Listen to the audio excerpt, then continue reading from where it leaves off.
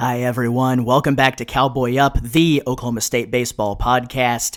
I hope that you guys are as ready for this episode today as I am. Today, the show is going to be a little bit unique. We're going to be listening in on a little bit of audio of Coach Gary Ward, talking about the art of hitting. So that'll be extremely unique. I hope that you guys really enjoy the audio that I'm going to play for you on that. And then right after that, we're going to introduce another brand new segment to the show called Ranch Hand Spotlight. We're going to focus in on one of our former Cowboys who is now in the minors and give you guys an update and all the statistics and numbers and what's going on with that particular player. So again, hope you all enjoy the episode today. Let's Cowboy Up. Folks are still buzzing, not just here in Oklahoma, but all over the country, over Sunday's Bedlam double feature in Stillwater. It wasn't a baseball doubleheader. It was a baseball game with an intermission in the middle for a boxing match. And it makes the hands relax and just cradle it. Rod Carew used the leg set a lot.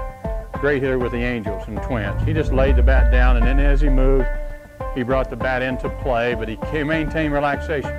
Movement in the hands is acceptable if movement is relaxed. The 1-1. There's a drive deep to left. Forget about it. Goodbye. Way gone into the South Carolina night. Home run, Connor Costello. Boy, I got a hanging breaking ball out over the plate. Hoping it knocked out the window on our rent-a-car. Huge bomb. The stretch. The pitch. There's a drive to left field and deep. Going back is Roman. Still going back. And goodbye. Gone. We often get complaints from professional baseball scouts who say, boy, your hitters look a lot alike. The reason they look a lot alike is because they all use their legs, and it's dadgum unusual that they do look a little different than other folks. We take pitches in our legs, and so many people take pitches in their hands, and we do look a little different. We are very disciplined because we're able to get information off the ball, and we're able to take some pitches. Well, most of this comes from dealing with the touch system because we're getting tension out of these guys' hands. The war continues here. The 3-2. Suarez a line drive left center. That is in the gap. And Aaron took it on his way to third. David Shan there waving him home. Here comes the throw. No! He bats the relay. The Cowboys win. Take 1,000 dry swings a day. Put it on your plan of action. Say, I'm going to take 100 dry swings before I eat breakfast, before I turn on the television set, before I call Sally Sue and ask her for a date. Here's the windup and the 3-2 pitch. It is a fastball hit high in the air to dead center field, way back. It is gone. A dead center field home run by Ingram Amelia to tie the game 2-2. Wide over the stretch. And the pitch. That was hit deep to left field. Going, and goodbye, way gone. 3-run home run. Colin Thoreau. The Cowboys lead it 5-0. We see hitters jerk and spasm and grunt, and they always destroy some semblance of balance and fluidity and movement to the ball. This is a graceful science. How about this? 2 nights in a row, the Braves were so close to going to the World Series. 2-1 delivery. Robin Ventura, the Mets win. 4-3. There will be a game 6. Pitch, swing and a miss. Strike 3. That's a ball game and a Big 12 championship once again for the Cowboys. Yeah, all started on the mound. Got a big-time quality start today by Brett Stanley. Turn it over to Basso. Huge double play, left on left, of getting a great hitter in Darius Hill at a 3-1 game. And then right there, Battenfield, probably a little bit on fumes, throws that ugly one up there and gets the strikeout. All right, as we jump right into today's episode, again, we're going to listen in on Coach Gary Ward talking about hitting, and I really wanted to go ahead and give an introduction to Gary Ward. Now, don't get your hopes up. I did not get him for an interview, but we do have a very interesting segment of audio that I'm going to play to you guys during this episode. But just to give an introduction to Coach Ward and all of the amazing things that he was able to accomplish while he was at Oklahoma State, especially on the hitting side of things. Of course, you know, we all know, or most of us know about these records that I'm about to run through, but whenever you put all of them together, it's really pretty unbelievable what Coach Ward was able to accomplish during his time in Stillwater. Most of us know about the national record 16 consecutive conference championships in the Big Eight from 1981 to 1996. We also know about the national record of 7 consecutive appearances in the College World Series. I believe that was from 81 through 87. Those 2 records right there might be just as unbreakable as the next records that I'm going to bring up. Baseball America's Player of the Century, Pete Incaviglia, played under Ward while at Oklahoma State. We all know that from 83 to 85. And, of course, Pete Incaviglia holds some of the most unbreakable records in college baseball history, starting with 48 home runs during the regular season of 1985. He also holds the record for the most RBIs in a season in 1985, and also the highest OPS ever recorded in college baseball history, again in 1985. He also holds the record for career home runs. I believe that wound up at exactly 100 home runs for his career at Oklahoma State as a Cowboy. That is also an NCAA record. Of course, we also know that under Coach Ward's tutelage, the Golden Spikes Award recipient for 1988 was Robin Ventura. Also, Baseball America's Player of the Year in 1985 was Incaviglia and was Robin Ventura in 1987. Sporting News Player of the Year under Gary Ward, 1982, Robbie Wine won that, and then 87 and 88, both years, Robin Ventura won it. 2 Olympic gold medalists played for Ward during his time in Stillwater, 1984, Gary Green, and then again in 1988, Robin Ventura. And then some team statistics and records here. National individual RBI leader under Ward. We had the national individual RBI leader in 1984, 85, 86, 87, 88, 1990, 1991, and 1995. And then we also were number 1 in the country in team runs scored in 85, 86, 87, 88, 90, 95, and 96. And then I'll go ahead and throw in, we also led the country in runs scored in 1999, which of course our head coach then was Tom Holliday, as Gary Ward retired after the 1996 season. So that just gives you an idea of how historic his career was while in Stillwater. I really hope that you guys view this as a treat today. I know that I do.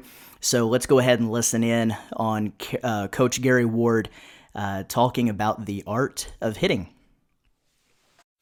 This again is probably for the shorter arm type guy, because again, I feel a little too restricted. I'm so long armed, I'm mushed up. But I got a guy that's got 32-inch sleeve lengths, and I'll work here. For an example, Incaviglia worked here.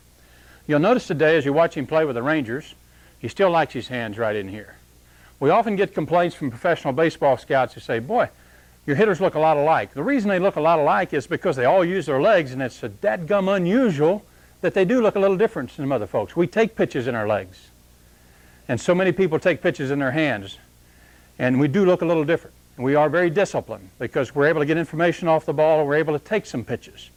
Well, most of this comes from dealing with the touch system because we're getting tension out of these guys' hands.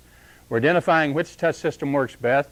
Pete found this his best. He said, I can feel my hands here, Coach, and I can't turn loose without tearing my shirt. And he said, I know I'm giving up my power, but I can begin to feel that sequence. And we talked to Pete Incaviglia, we talked about flow down, turn out. Stride takes me down, back knee brings me out. Take a look at it in your picture. Stride takes me down, power base, back knee brings me out. Boom. And he began to feel that connection. Stride takes me down, back knee brings me out, then release. Lever assembly's in position, then release. He gave him sequence and connection. Mark Poole played 5 years with Toronto as a catcher, hit .298 his last year. Nobody ever thought Mark Poole would play a lot of pro ball or play as a major leaguer. He's now back finishing his degree, coaching as an assistant coach at Oklahoma State University. I remember Poole when he first came to me out of Glendale Community College, and I'm a great believer in junior college baseball. Some fine programs out there, some fine quality players in junior colleges. We continue to recruit them. My 81 club had 9 different junior college players represented, 9 different junior college programs represented, and all were a game away from a national championship. So players are everywhere. We find Poole at Glendale Community College in Arizona, and he's a strong, squatty body type guy who just had a lot of action, a lot of casting for the bass, a lot of club head speed, wasted back in here, and he found it uncomfortable here, and he moves up, and all of a sudden right here, bang, he found connection, he found feel, he found relaxation, and all of a sudden he found power.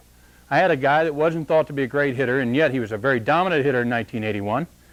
Caught every ball game in the College World Series, and Arizona State beats us, I think, 6-3, 7-4 or something for a national title. And Poole was really a force offensively, basically because of a touch system, just learning to get the hands in the proper area. Again, a short, stocky-bodied guy. Touch system number 3. In here, you will find a lot of people using this. And again, notice that this may be a little further back, midpoint, top. Now we're moving back, and we're just laying it on the shoulder. You'll see that a lot of major league hitters will just touch the shoulder and pick the bat up. They need that feel.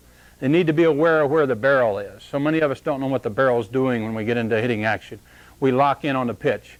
We turn and look for the pitch, and we just forget what the hands are doing, and they get active and destroy any opportunity to be in sequence.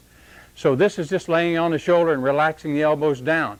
Stride, back knee, back elbow, come into the slot, release. 1, 2, 3, 4. Feel sequence. Feel it. Take 1,000 dry swings a day. Put it on your plan of action. Say, I'm going to take 100 dry swings before I eat breakfast, before I turn on the television set, before I call Sally Sue and ask her for a date. I'm going to take 100 dry swings, and I'm going to feel connection and sequence. Now you move into a little bit longer armed hitter. Touch number 4 is on the back of the shoulder. Below the point, not on above it, it's back here where I can pull against it. I can then turn and I can feel my lead arm pull against it, and it will stay in touch with the back of the shoulder until the back knee triggers. 1, 2, belly button to the pitch, bang. Okay. This is the one I would use, being this long arm. Longer arm hitters, Monty Ferris, who's a junior All-American preseason, 23 home runs last year. When Monty has a problem, we take him back to touch 4. Touch 3 example, if I go back a step, you watch Cal Ripken next year. Ripken will touch just before the pitch comes, he'll just pick it up. He'll touch, just pick it up. He may get quite a ways away from his body, but he always uses the touching action to keep himself familiar with where his body is. Touch 4, long-armed hitter. Touch 5, where you're trying to really get relaxation now. And I'm going to turn as if the pitcher is directly in front of me, and you're the umpire, and I'm going to point the bat directly back to you and lay it in what we call a total lag, L-A-G, a total lag set. Now, I guarantee you I can't hold this with any tension. It's as totally relaxed as it can get. And I move to the ball right here. Boom. It is for longer arm people to feel the bat totally relaxed, pointed directly back to the catcher, and it makes the hands relax and just cradle it. Rod Carew used the lag set a lot. Great hitter with the Angels and Twins. He just laid the bat down, and then as he moved, he brought the bat into play, but he maintained relaxation. Movement in the hands is acceptable if movement is relaxed. It's not bad to move, but it's always bad to move tense. We see hitters jerk and spasm and grunt, and they always destroy some semblance of balance and fluidity and movement to the ball. This is a graceful science. It's a smooth, relaxed movement. Bang. Touch system number 6 is new to us the last 3 or 4 years. We take the back elbow, we preset it against the rib cage. Against the rib cage right here. Put the bat in it. This is power collector number 1. And we're going to just work from there. It's a little stiff, but for guys who have problems in burying the back elbow, I see my elbow come out back here. A lot of hitters bury the back elbow, or they rotate and they get their arms way back in here and they can't get them out without circling. Well, our touch is to get this back elbow right here, inside, already up the power alley a couple of steps, and then set right in here and stride, maintain contact with the back of the arm with the chest area. This would be very difficult for some people to do, but not us skinny guys. and move to the ball and pop, feeling the pressure of the power collector stay that close. Now, obviously, in any one of the 6 touch systems, we don't necessarily want to leave the hitter there, but we have found great success with several hitters other than Poole or Incaviglia or Monty Ferris in getting in touch with the body, becoming kinesthetically aware of where the body is and what's being touched by the bat, so that they do not bring tension to the hands as a part of gears number 1 and 2, power base establishment and back knee trigger. We get those 2 babies going, and if you can just not kill the baby bird. The baby bird's still living somewhere in touch 1, touch 2, touch 3, touch 4, touch 5 lag, touch 6 back elbow against the chest. Somewhere in there, I'm going to find a workable area where you're going to be able to cradle the baby bird and feel sequence. Stride, back knee, boom. Bat's traveling through here. All right, everybody. I really hope that you enjoyed that as much as I did whenever I listened to it the first time. The detail that Coach Ward talks about in the art of hitting is just absolutely amazing. There's no doubt he's one of the more unique coaches to ever coach the game at any level of baseball. And it was absolutely amazing to have him in Stillwater for as long as we did. We are truly blessed as Cowboy fans and very fortunate that Coach Ward decided to come to Stillwater in the first place and then stayed for so long. So hats off to him for an unbelievable career as the head man of Oklahoma State Cowboy baseball for so long in the late 70s, stretching all the way into the mid-90s. So now we're going to go ahead and move on to a different segment of the show for Cowboy Up today. This segment, we're going to call it Ranch Hand Spotlight.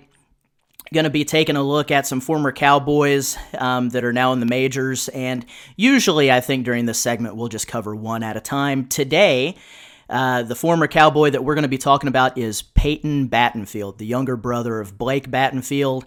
Blake Battenfield was on that 2014 Big 12 championship team.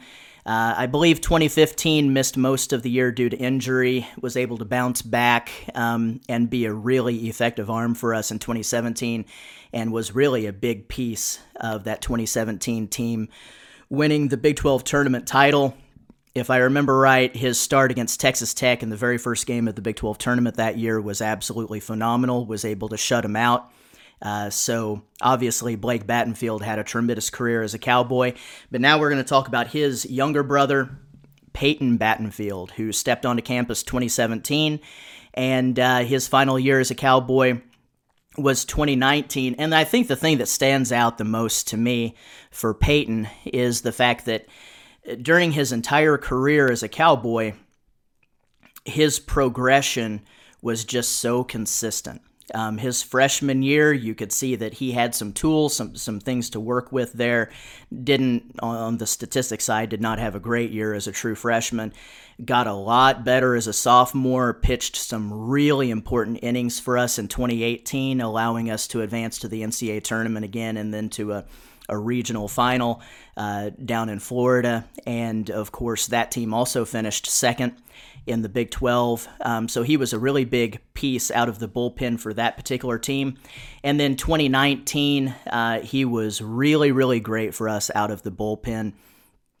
He, I think, registered 5 saves that particular year, if I'm remembering right. He was really big for us. Finished his junior year in 2019 with a 3.28 ERA.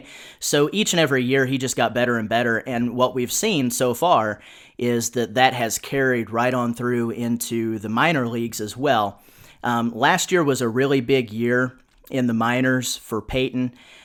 He pitched, I believe, across 3 different levels and ended up registering overall a 2.53 ERA.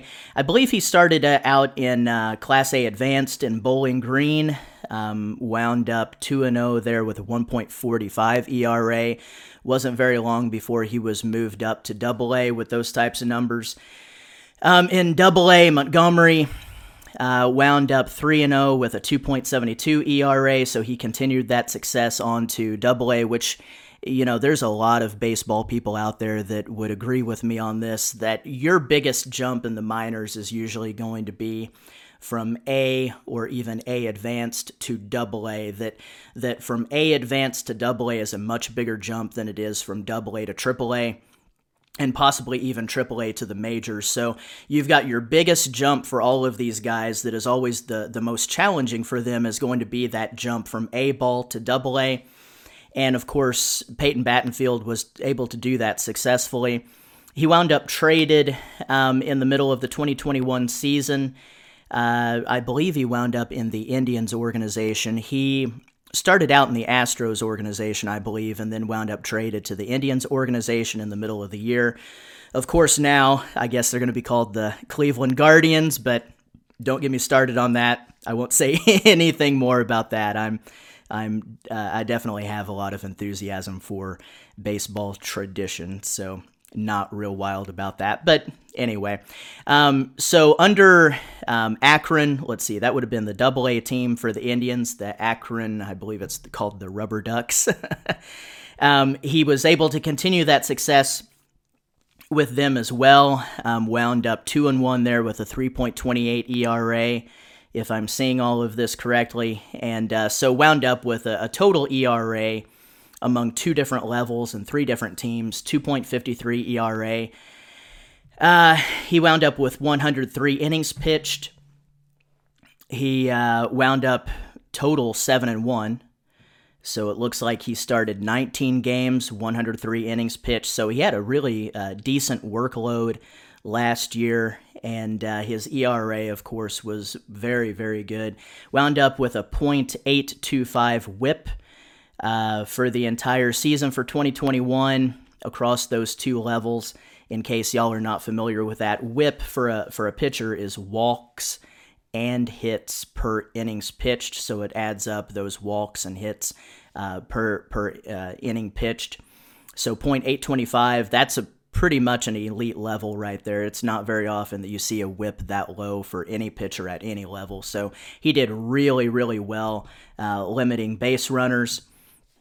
Did a great job in that particular category. And let's see, I'm trying to see if I can figure out how many strikeouts he had for the entire year. Here it is. He had 131 strikeouts, again, in 103 innings pitched, so that's pretty decent. That's pretty good.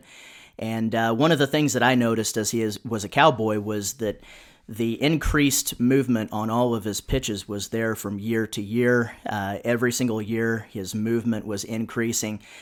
He wasn't necessarily a high-velocity guy while in Stillwater. I think he was pumping it, 90, 91 or so whenever he left, if I'm remembering correctly. But one of the things that I did read this last season was that he had bumped up his velocity while in the minors last year, and I think he was pretty much consistently throwing 92 to 94. So Peyton Battenfield just continues his progression. He has worked really hard to get where he's at, and if he bounces back and comes back for either Double-A or Triple-A, he might have a shot at making the Triple-A team for the Guardians this upcoming season right out of spring training. So if he continues to put up these types of numbers, it won't surprise me at all to see him bumped up to the majors pretty soon. So hats off to Peyton Battenfield, the very first Ranch Hand Spotlight segment on Cowboy Up. I hope that you guys enjoyed today's episode. Hope all of you are doing very well out there and ready for the new year. So y'all take care.